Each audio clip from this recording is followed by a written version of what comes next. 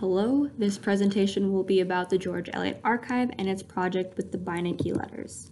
So first, my name is Char Michaelis, and I am a research assistant at the George Eliot Archive. I'm an English major with a digital humanities and Spanish minor. For the past year, I've been working with Dr. Beverly Rylett and other students on the George Eliot Archive, a place dedicated to the British Victorian authoress George Eliot or Marian Evans, mostly expanding the content in the newspaper section of the archive. So here's an example of the Beinecke page where you upload newspaper articles. But I have done an assortment of tasks for Dr. Beverly Rylett, including assistance and research into a portrait of George Eliot by Sophus Williams, and editing or writing Wikipedia pages. So this is the one on impressions of Theophrast as such. This summer, however, my focus has been on adding letters to, from, and about George Eliot to the archive's Beinecke platform, though if you try to look for them now, they are not as of yet published to the archive site. As a whole, the purpose of the George Eliot Archive is to be, as stated on the homepage, an extensive resource for anyone studying the author best known as George Eliot. Beinecke Letters Project in particular takes the archive further into one of its long-term goals, which is for all extant correspondence to be easily accessible. Many of the students working on the archive have put in hours for the Beinecke project. In fact, we help each other often, and our collaborations have been extremely helpful and fun. Tragically, Dr. Beverly Rylett will be leaving, so we're trying to get the Beinecke project in a good place for students at the Auburn University to pick up. I'd been involved in two phases of the Beinecke project. In the first, Dr. Beverly Rylett had taken pictures of many of the letters that are in the Beinecke Rare Book and Manuscript Library.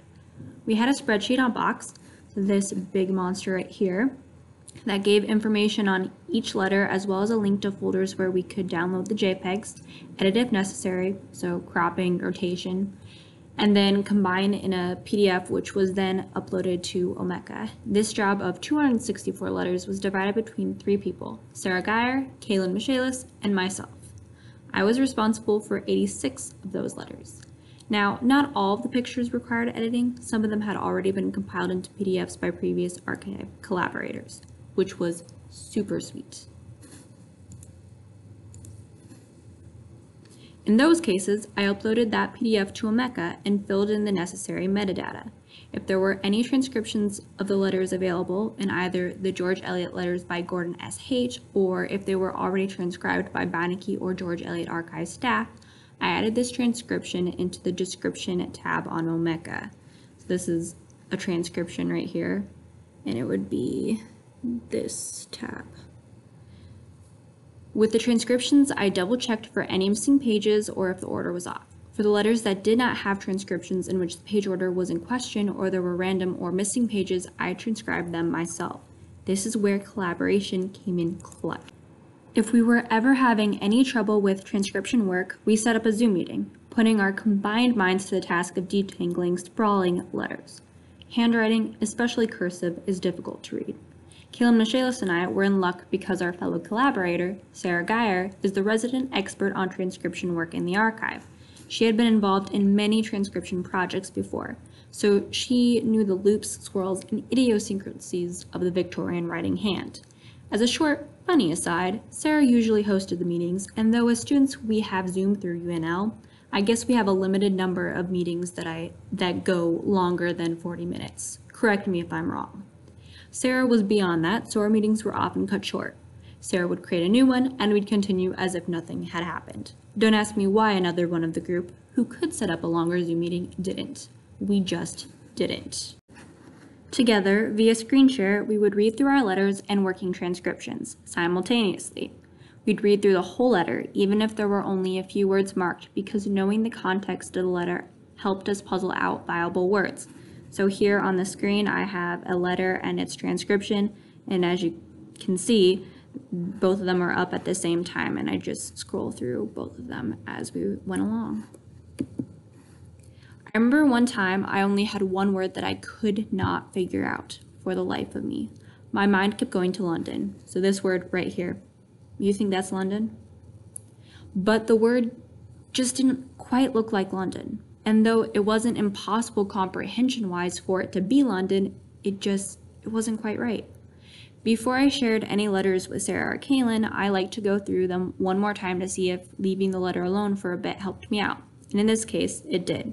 Since I wasn't so focused on transcribing the letter, I was more deeply interacting with its content. And it was so obvious what the word was. In the letter, Charles Lewis, who doesn't like crossing his T's, by the way, in this one he does, thank you, but in most he doesn't, not so much of a thank you. But anyway, he was letting Edward Smith Pigott know that his mother, George Eliot, was offering his father's fine cigars. The father had passed away. The sentence I was having trouble with was as follows. My mother wishes to know whether you still continue to, big question mark, London? I don't know. Because if you do, she would like you to have some of my father's fine cigars. Here's the letter again. It's kind of obvious, right? This right here, it's smoke.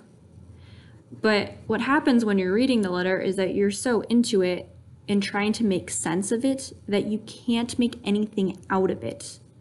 So that's where somebody with an outside perspective who hasn't been working with the letter as much is very helpful.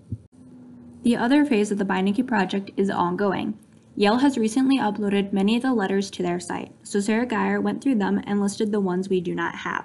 This time, the workload has been split between 4 people. Max Robeson joined us. Between us, we'll upload 385 letters to Beinecke. The process is very similar to the other phase, except now we go to the Yale site for the letters. We download their PDFs containing several letters and then single out the one letter we're looking for, extracting it into a separate PDF. Our goal for the summer was to upload as many Beinecke letters as were available to Beinecke, along with its metadata. We were not meant to complete this project. That'll be for later students. Good luck to them. Many of the letters remain without a transcription, so that's probably where they'll start. I would like to thank Dr. Beverly Rylett for giving me the opportunity to try out transcription work. It's really warped my mind, and I've had good times with it. Also, many thanks to my transcription team. Your support and ideas were invaluable. Oh, and thanks for everyone here who's listening to the video.